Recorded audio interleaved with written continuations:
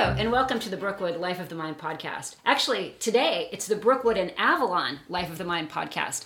I am Sherry Walsh, assistant head of Brookewood School. I'm sitting here today with Kevin Davern, headmaster of Avalon School, the Avalon School, I should say. And we're here to talk a little bit about the Tacit curriculum of, in particular, Avalon School. Because I'm sort of the source of the podcast, I was struck by the way that the Avalon Tacit curriculum affects my children, and that's my personal impetus for this conversation. But of course, it's possible to talk about the Brookewood Tacit curriculum and the schools together. So hi, Kevin. Welcome to the podcast. Hello, Sherry. Thank you for having me. So in thinking about this too, like this notion of the Tacit curriculum, this idea of the unspoken curriculum of the school kind of plays with the spoken curriculum in interesting ways. So if the Avalon School has or offers a kind of traditional liberal arts curriculum, as its spoken curriculum, the personalities of the teachers, the content itself, and various other aspects would contribute to an overall sense of what is unspoken or unarticulated, but is very important in the way that a school like Avalon forms young men. I'd agree with that. I would tweak it a little bit. I say I think the unspoken curriculum gets spoken about once in a while. True. Because at a certain point, especially boys, it comes out, why do I need this? Why is this important? And then the teacher needs to be able to articulate, this is important because of you need to be able to think clearly. There are certain things worth knowing because you have a soul and this matters, or what have you. So it's not completely unspoken, but it is the underpinning of the culture of the school as well as the specific curriculum. Yeah. And some of it happens, I think, intentionally, and some of it happens in line with what is intentional, but beyond it. So if we're talking about something, I think about the personalities of the Stroots, for example, as a source of a good sense of the vibe of the Avalon School, or having to do with some of the way that school culture is established. I think that's important. I think especially at a school like Avalon, the personality of the teachers is important. And my example is more broad brush, right? You think about the big personalities of the Stroots, but there's also, it happens in all kinds of ways with the various teachers. I don't know. Would you say that this aspect of school life comes primarily from personnel, or would you say it comes primarily from the spoken curriculum, or how would you talk about that? Maybe it's a synergy. Yeah, I think it's a chicken egg type of thing because the teachers that are attracted to come to work at Avalon have a sense of understanding of why we teach what we teach and why we do what we do in terms of working with the boys, that they internalize a certain ethos of true manliness or of how you treat others or what have you. So you take the big personalities like the Stroots, they naturally cotton to the specific types of things we do, and then they add their own oomph to those things. But it's hard to say. I also think that in our school, if you come as a young enough teacher, also it's reinforced by the conversations with the other teachers at the lunch table. Sure. And Friday happy hours and very nice. And also working with the boys and hearing about other books and your own continuing reading and discussions of things too. So it really is a chicken egg synergy. Yeah. I think about pedagogy too. A lot of what I learned from teaching in progressive independent schools was a lot of kind of whiz-bang pedagogy where you're setting up a lot of structures and I think there's a value to that. I don't mean to denigrate it. But I feel like at a school like Brookewood or a school like Avalon, the teachers are doing so much that there isn't a lot of time to, there's certain events that happen, and there are certain lessons that are especially thought through. But I think a lot of the teaching relies more on the personality of the teacher than it would at a place where there are all these highly structured projects and that kind of thing. And I think that's even more at Avalon than it is at Brookewood. I think that the girls groove more on projects and we make more. But I think that's true. Boys also, as a general rule, don't groove towards projects to the same degree, although there are some exceptions. Like Tom Tobin at Avalon has had great success with his Shakespearean videos, where the boys really buy into that, and that's snowballed into a thing they look forward to every year. Yeah, that's the exception rather than the rule.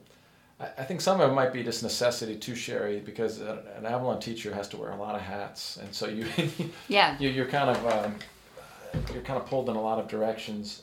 So I don't know, but it's hard for me to imagine any effective teaching that doesn't rely on the personal conviction of the teacher. Right. And that this is important. Like how important is it for a teacher to love his or her subject? Yeah. This particular book, it's like a good infection. If someone really loves it, more people are likely to catch it. I wish they all did.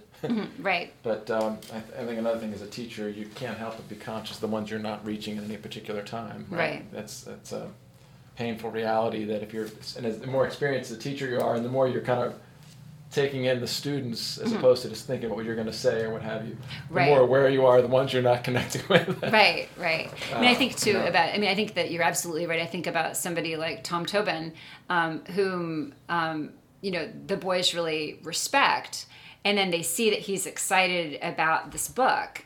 And so then they want to know what that is. And it's like, what would be so exciting about this book, and how can they interact with it in a way that that helps them also to have that excitement or to have their own excitement about something else.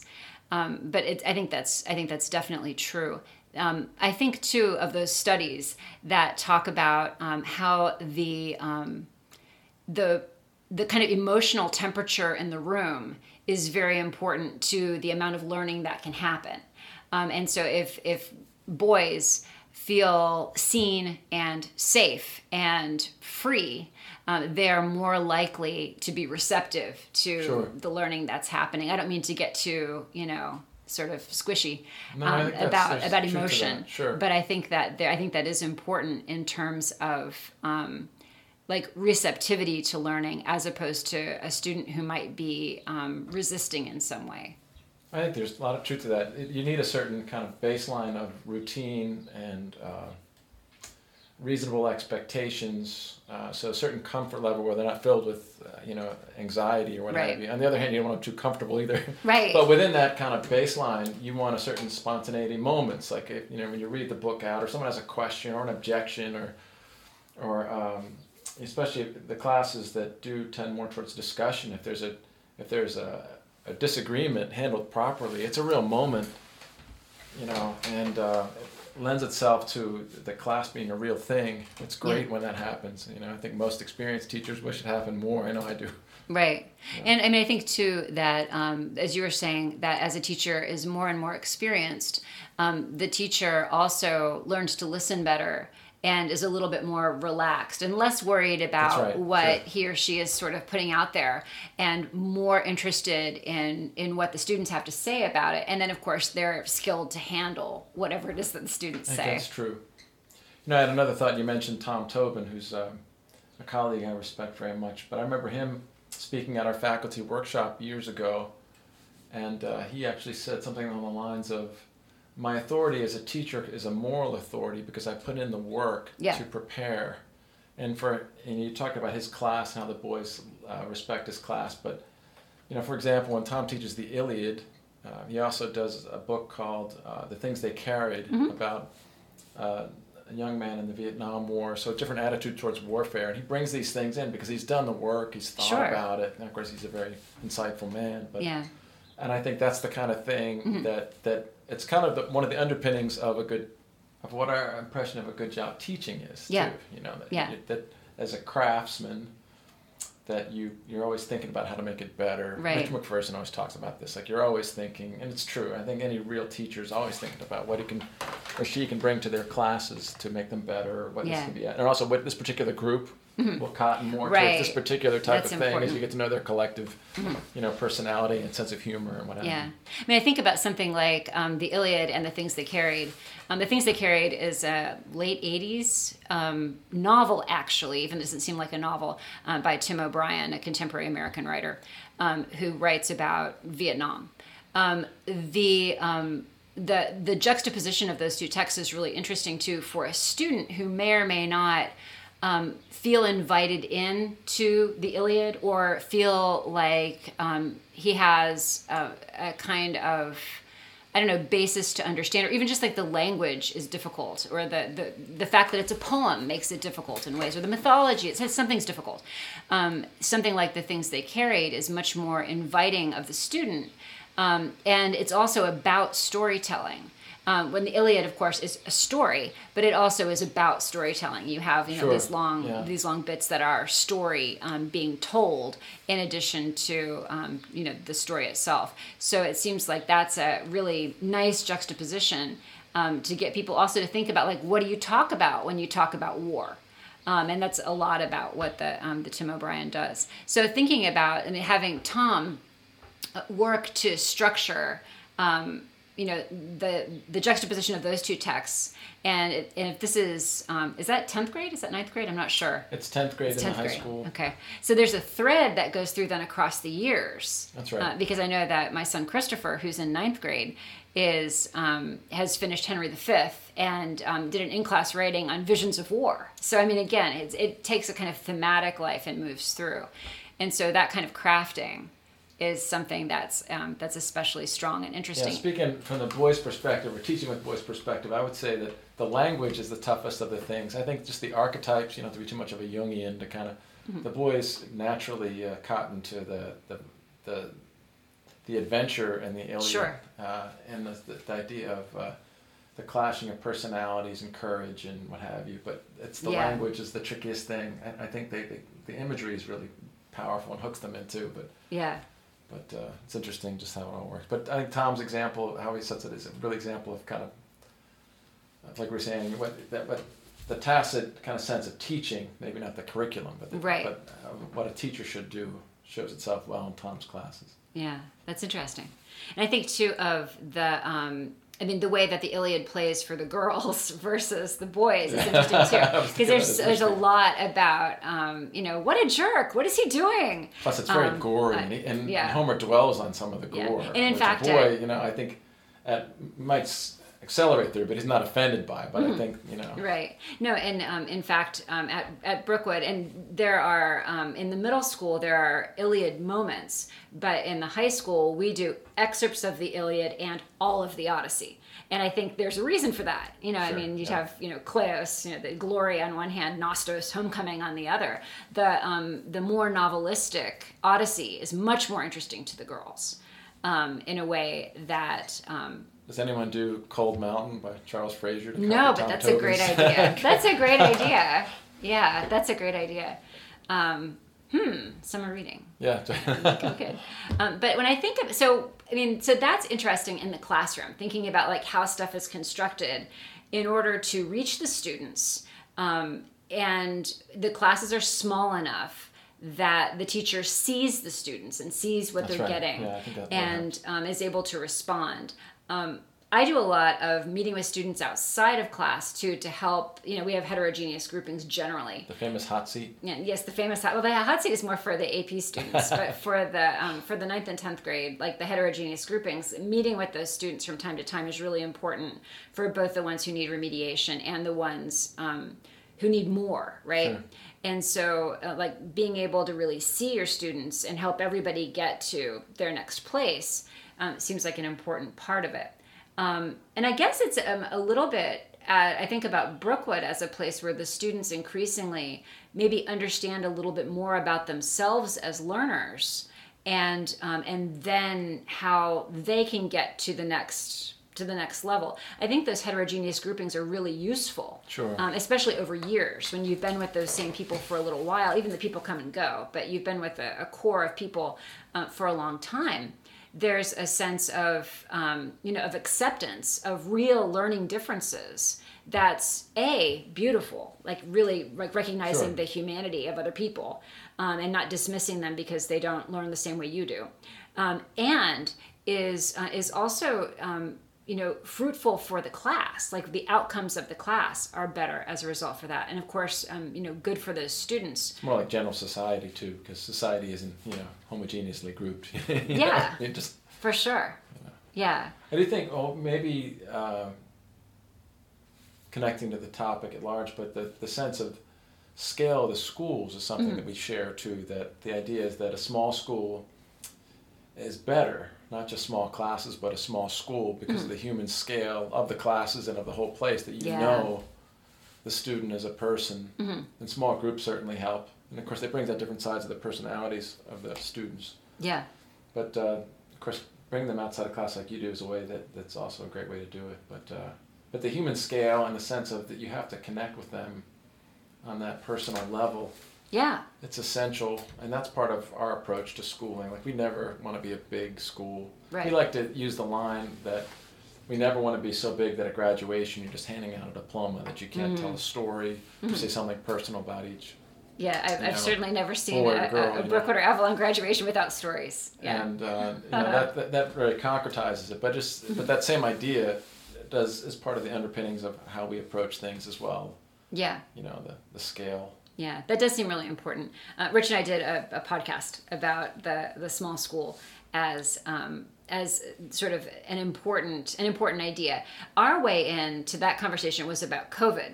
That the smallness of the school enabled us to stay open and do and to do most of what we do, or to do aspects of what we do, and to be able to capitalize on what we have. That's right. Thinking about the small school from the point of view of the individual and community, right? Like seeing the individual and then having the school itself function as a kind of community.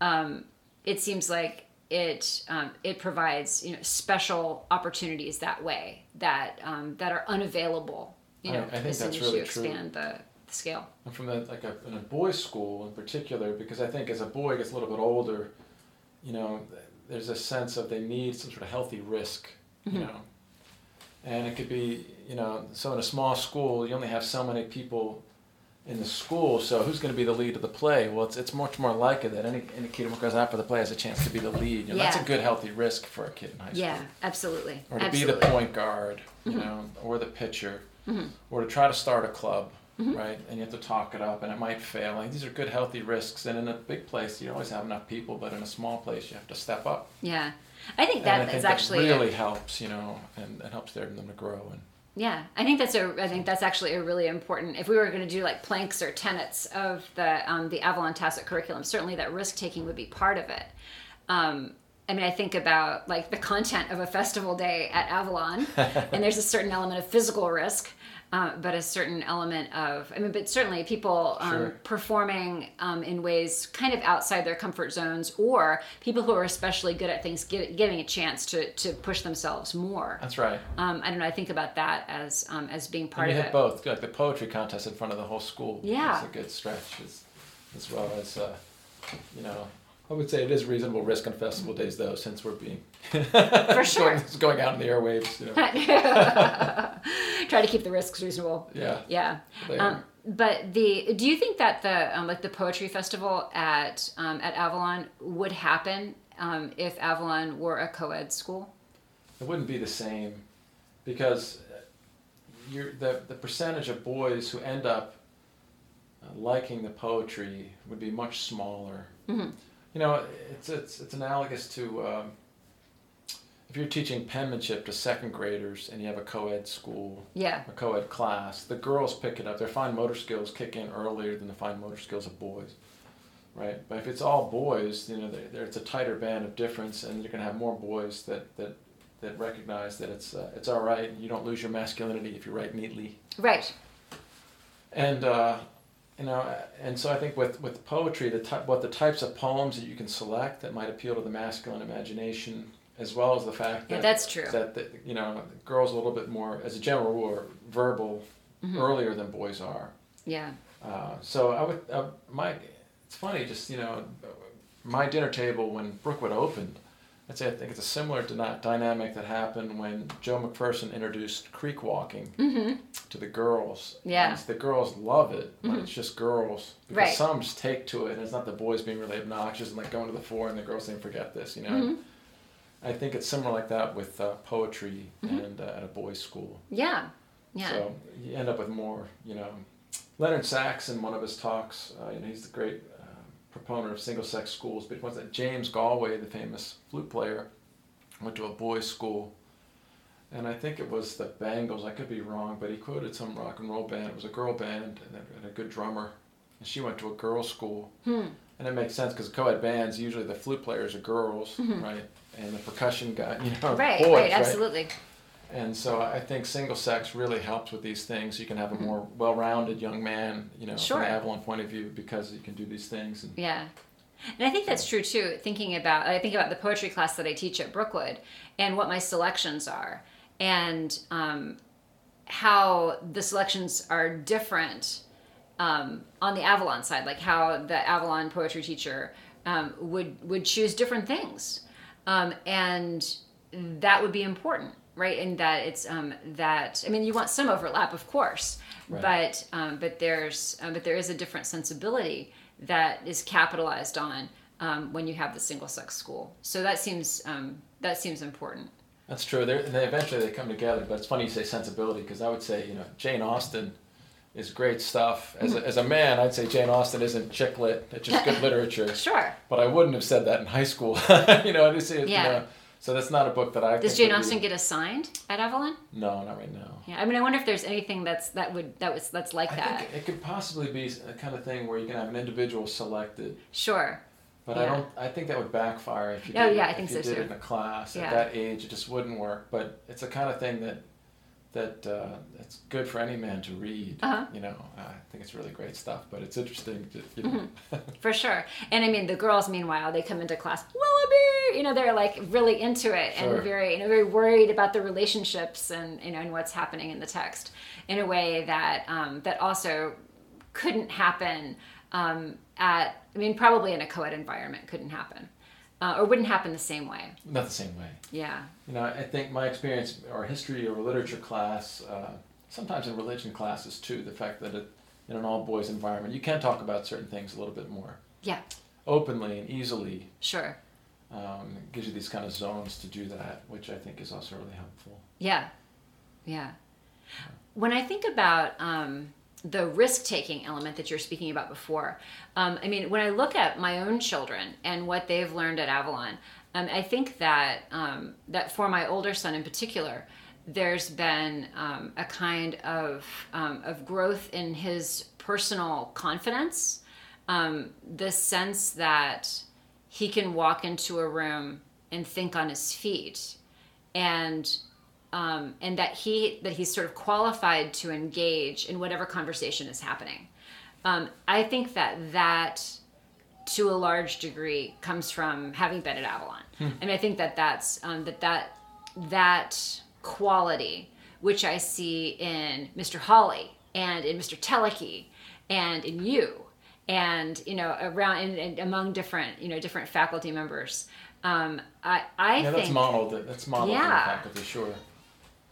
It's funny because my early memories of talking with Quentin, he already had it, though. So maybe the apple not falling far from the tree. It's possible that it's become more appropriate, like that. That he was kind of all over the place, and then as he's matured in the Avalon environment, he's sort of seen what to do with it.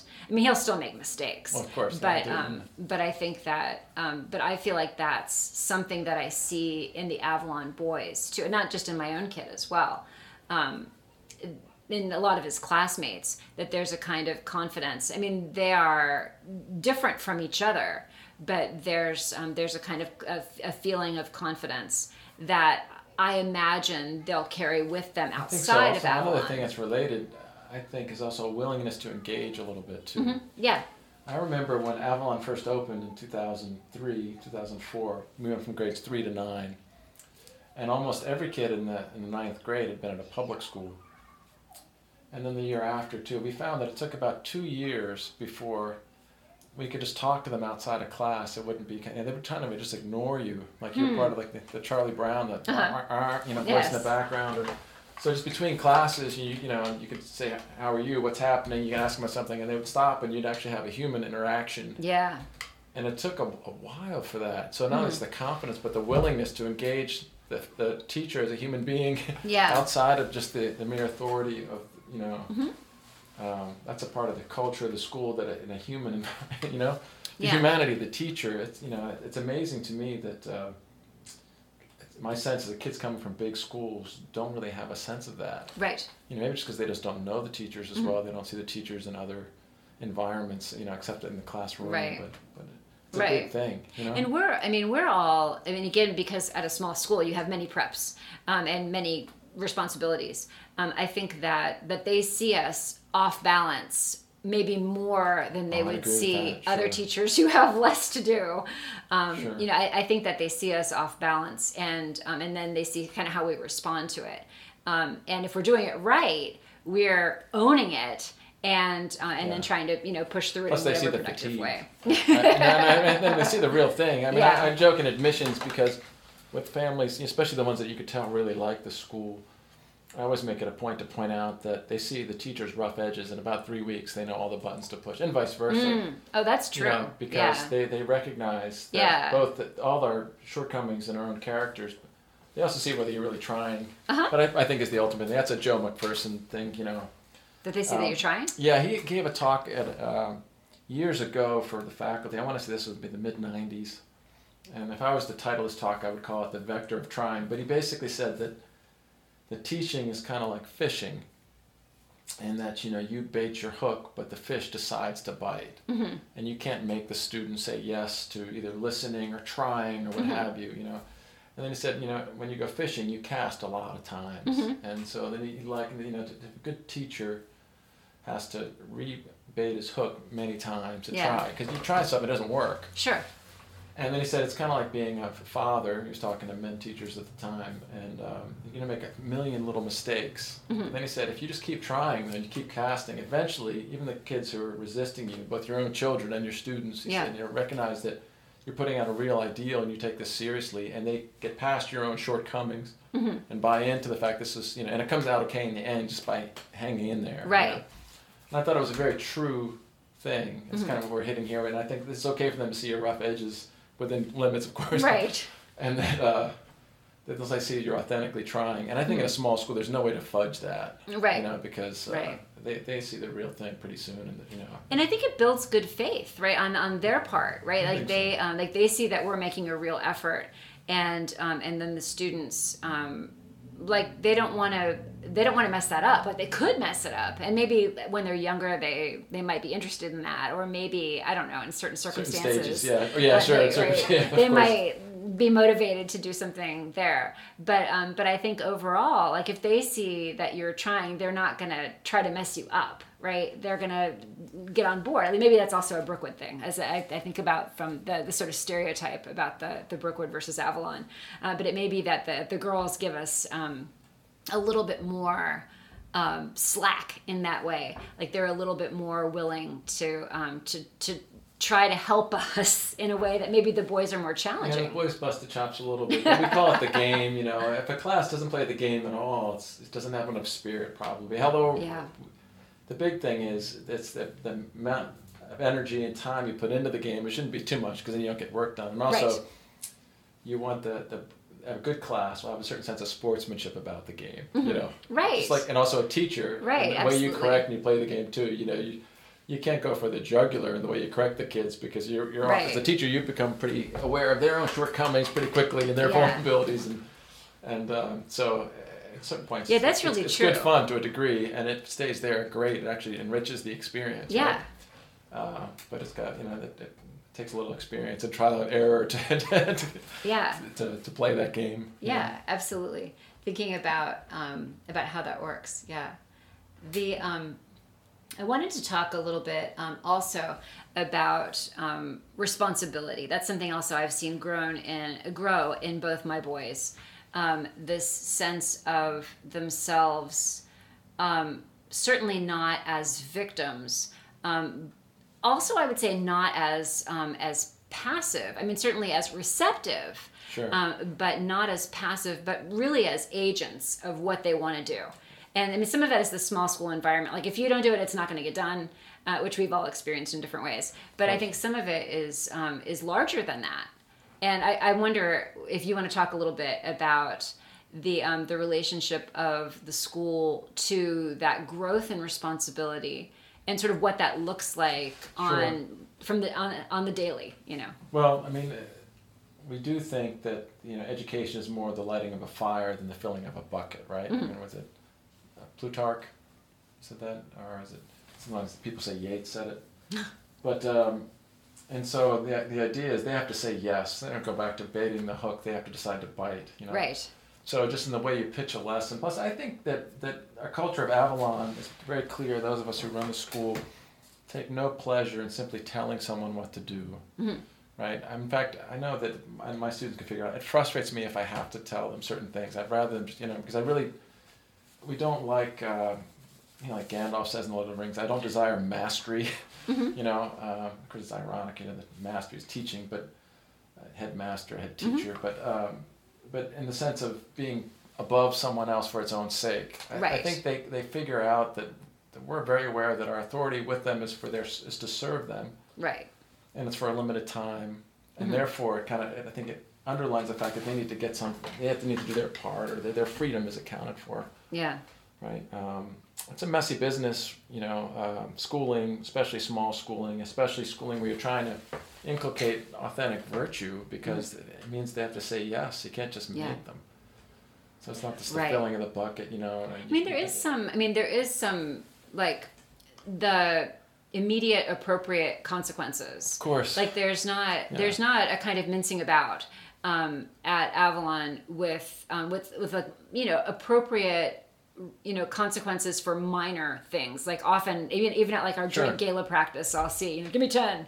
Of course, and there'll be, and right. so right. so there's that people realize they're seen and they're responsible for what they do, and so that works on one end, and on the other end, there's this invitation that you're talking about, right? This sort of casting. No, I think one of the ways you try to help them to make better decisions is attach consequences to bad decisions. I think that's course, but ultimately that only works so well, Right. And so you need a certain buy-in for the for sure. And I don't know. I think it's our sense of what a human person is, intellect and will, and with a certain destiny, heaven, and there's a dignity there that manifests itself in this approach towards teaching, approach towards correction, and I think it's more likely to get someone to really try to buy in and get them the because we were talking about is helping them to use their freedom well, right? Right. So. Right. I guess to get them to see that they have it. Sure. And then to see that it's not, it's not freedom from, it's freedom to, right? Exactly. Sure. It's the freedom to do the right thing. I don't know. I think Which brings you back to you said curriculum. I'm sorry for interrupting, but if you read good literature is about life, and kind of shows the reality that freedom is freedom to. Yeah. That fulfilled life involves using your freedom to choose the good, mm-hmm. and you don't define what the good is. The good is what it is. Right. Right. And good literature isn't so overtly didactic that it's like a simplistic fable, but it reflects the complexity and the richness of life. But that's in there organically. You have to. Yeah, and literature, of course, is a safe way to make bad decisions, right? I mean, by sure. reading, some cautionary history tale. too. Yeah, I mean, I think about that too. I'm in the drama class. We're doing the last thing that we're going to do. We're doing Waiting for Godot, and the we talk about it as, so here's this mid-century kind of nihilistic world, and it definitely resonates for us as a kind of cautionary tale. Like, what happens when God becomes Godot? Like what happens when the transcendental signifier isn't so transcendent? Like, it's not good, and there's a kind of despair there. that we can talk about. And so I think that that literature gives you a chance to kind of walk around in there and sort of see what it's like and say, wow, I don't want to be there, and to think about what the alternatives are. And those are kind of philosophical alternatives. But certainly in a Jane Austen novel or in The Great Gatsby or something, you see people making all different kinds of decisions. That's right. Yeah. So I don't know. I think that that you've spoken kind of to the edge of this further idea about kind of what it's all for. And how this, so risk-taking, responsibility, confidence, that these things are about being able to live a virtuous life. Brief digression. I wonder a little bit too about the Titanic Memorial event that happens annually. You want to talk a little bit about that? Sure. Well, starting in 2014, Sam Phillips, who was the admission director at Avalon, his older brother had a custom of, he wrote a really beautiful poem about the men who gave their lives so that women and children could be saved from the Titanic. And so he talked Richard McPherson into starting it as an Avalon tradition, and we've been doing it ever since. And so we pray a rosary, we read Josh Phillips' poem, and sing some songs, and then we smoke some cigars and drink a whiskey and talk. But the toast is to those brave men. Yeah. Right? And it's funny, just in connecting it to the big picture. I'm also recalled there was a guy, his last name was, I think his first name was Tom Vandewitty. Oh, yeah. About, 10 years or so ago, he jumped in a reservoir, and I think it was a really disgusting reservoir, to save his 16-year-old son with Down syndrome. Yeah. On the spur of the moment. And it's exactly the kind of thing that we hoped as men that we should be, And then you backtrack from that, like, well, how was he able to give of himself so totally on the spur of the moment? Right. It's probably a lifetime of making the right choices to, giving himself, saying no to his immediate desire for something better. Yeah. And how does that happen? And so an education helps you to start to try to make, to play that game, to play that sport of trying to make the right choice. And you win some, you lose some, as we know. Yeah. So and you have to make decisions in real time in the same way. That's right, but it doesn't come like you're talking about virtue being like a habit, right. Disposition, and the more you do it, the more second nature it becomes. Right. And so you have to start now, if you're one of the students, it's never too late, really it isn't until that last moment, but much better to start earlier. Right. And so that's what then your instincts are right, that's right. The more you're formed. And I think both of our schools have this conviction that this struggle's worth it. Right. Absolutely. It has a point. Yeah. Because there's the transcendent. The transcendent that's really there. So it's a very fun event, and it's got the element of fraternity between all the guys that go. Yeah. And right now, I think it's the only actually all-guy event that Avalon really, because everything else we have some. Yeah. Which is nice that there's at least that one thing that you can do. Just like there's certain things that I never want to go to a shower, for example. I know some people but it seems to me like you don't need for that to be co-ed. It's okay. Cool Exactly. Yeah, but I think that too. Even as girls learn to become women by playing games with scissors. I don't know, but the showers. But boys learn to become men through seeing this whole panoply of models. That's right. That for my family, Avalon offers these models, and I think that what you're talking about too, with people building this this virtue over time, so that in the moment they have access to it, and they're able to see it. They're able to see the right thing to do. In the moment, and usually, there's a kind of connection there to, again, risk, responsibility, and confidence that I see, coming out of Avalon, and that I'm super grateful for. Yeah. I'm grateful for it from the father of the Brookewood daughters as well, perspective. Yeah. I think on the Brookewood side, I think it's about joy and beauty Sure.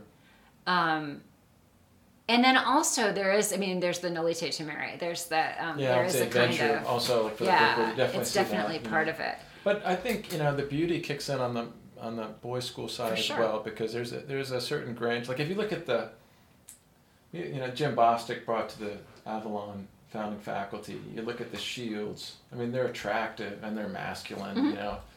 I tease some of the students. A real man's not afraid to match. There should be a certain aesthetic that goes with being. And it's not a lack of masculinity to kind of be refined and groomed properly and whatnot. Right. It can be taken to an absurd degree, but still But in touching your other point about examples, I do think that a faculty like Avalon's can do what an extended family would do for a young man. Like you'll see, you might go through a stage where you're arguing with your father an awful lot, but then your uncle or an older cousin says the same kinds of things, a different personality. You recognize the truth in what your father's saying. Absolutely. I think that the different personalities at our school function that way. Yeah. In this culture, since we unfortunately don't have the extended families that we might have had. Yeah. And it's true that the school also accomplishes that. We actually didn't talk about really that K through 12 aspect, where you come from a big family, you come from a small family, you learn how to operate and to help the little boys along and to learn from the older. I think that there's again, because the school is small, that also is part of what's taught, sort of how to live in a family. Yeah. Also, I think just pedagogically, like you were saying about heterogeneous groupings, I think that has that similar effect. Like if someone you recognize, but the old one-room schoolhouse, and you read the letters of guys fighting in the Civil War, and the person had an 8th grade education, and they write, beautifully, with coherent paragraphs, and yes. And but they were constantly reviewing because the person next to them, would have been 2 years younger, and so so much of schooling is getting the basics down well. Yeah. And always we always need to review. And as a teacher, you have to review, and then you almost forget that how hard your material is because you've reviewed it so many times. It becomes more second nature. That that's one of the things you have to remind yourself as a teacher, that just because it's so reflexive for you, if you teach the same thing. No, that's why I'm such a good poetry teacher, because I have the same questions the kids have. I mean, but on a different level, it's the same questions. Like I'm seeking the same thing. Yeah. And so that's why that works. And it's when I get complacent, when I'm teaching something else and I get complacent, that's when I have trouble. I'm not really listening. Right? I had a similar experience. I'm a history literature type, but working in small schools, you always need more math teachers. Mm-hmm. And I'm good up through Algebra 2 trig.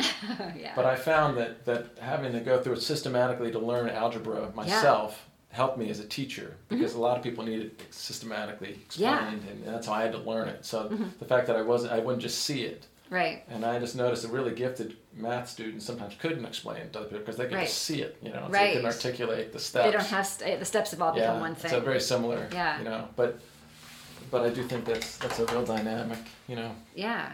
Yeah. Anything else that you want to add? I would say there are a couple other underlying ideas that could go with, our culture, the Western civilization. If God is kind of the great creator or artist, right? Logos, there's an order to creation, there's an order to the universe, and we think since there is, we can figure it out, right? The world does make sense ultimately, and so it's fruitful. Things do have meaning and purpose. And that's an underpinning of our schooling. And like I say, we do articulate it sometimes because, especially boys, they test you, they push you on this stuff, and you have to be ready. But it makes everything else possible. I mean, that there's a floor. That's right. Makes everything else possible. And again, thinking about Godot, I know when there's not a floor, when there's you're in an anti-foundationalist kind of situation, there's no place to stand. And so when you say, the world has order, there are things we can know. We can discover more. That's countercultural, and it's also it's hugely important, especially now. Yeah, because you don't have modern science without this attitude that the universe does run according to certain rules that we can figure out. Because that notion is not testable scientifically. Right. But without it, you don't have science. Of course, it is true, and if God's, is who God is, then it's true, Mm-hmm. So, but I think that's an important idea, also that it's worth it, right? Right. It's worth it to try to learn these things and to try to live this way. Joe McPherson said deep down, what everyone really wants is to live a noble life. And I think about starting the school, and Rich McPherson had the line, the Avalon motto is Ducum Altum, put out into the deep. And when we started the school, Avalon and Brookewood, the schools really, we didn't know how deep was. We found out, especially the recession of 2008 and Avalon having moved 4 times, that deep is pretty deep, right? And I like to say that it's a good thing I didn't know what I was getting into with this whole adventure because I never would have done it. On the other hand, I'm glad we've done it, right? It is worth it. And I think that comes through, it's any human life. It's not necessarily starting a school, but a life well lived, through their vocation to be a child of God, through our family life and work, that it's worth it, right? Despite all the daily pinpricks and falls and ways we fall short. And so I think that underlies everything at Avalon and Brookewood, and it's something that I'm grateful for. Thank you so much for talking with me today. I really appreciate it. I enjoyed it. Great. Thanks so much. Thank you for listening to the Brookewood and Avalon Life of the Mind podcast. I'm Sherry Walsh, here in episode 7 with Kevin Davern. Our producer is Quentin Walsh. Our theme music is by Fabian Tell. Views expressed are the participant's own.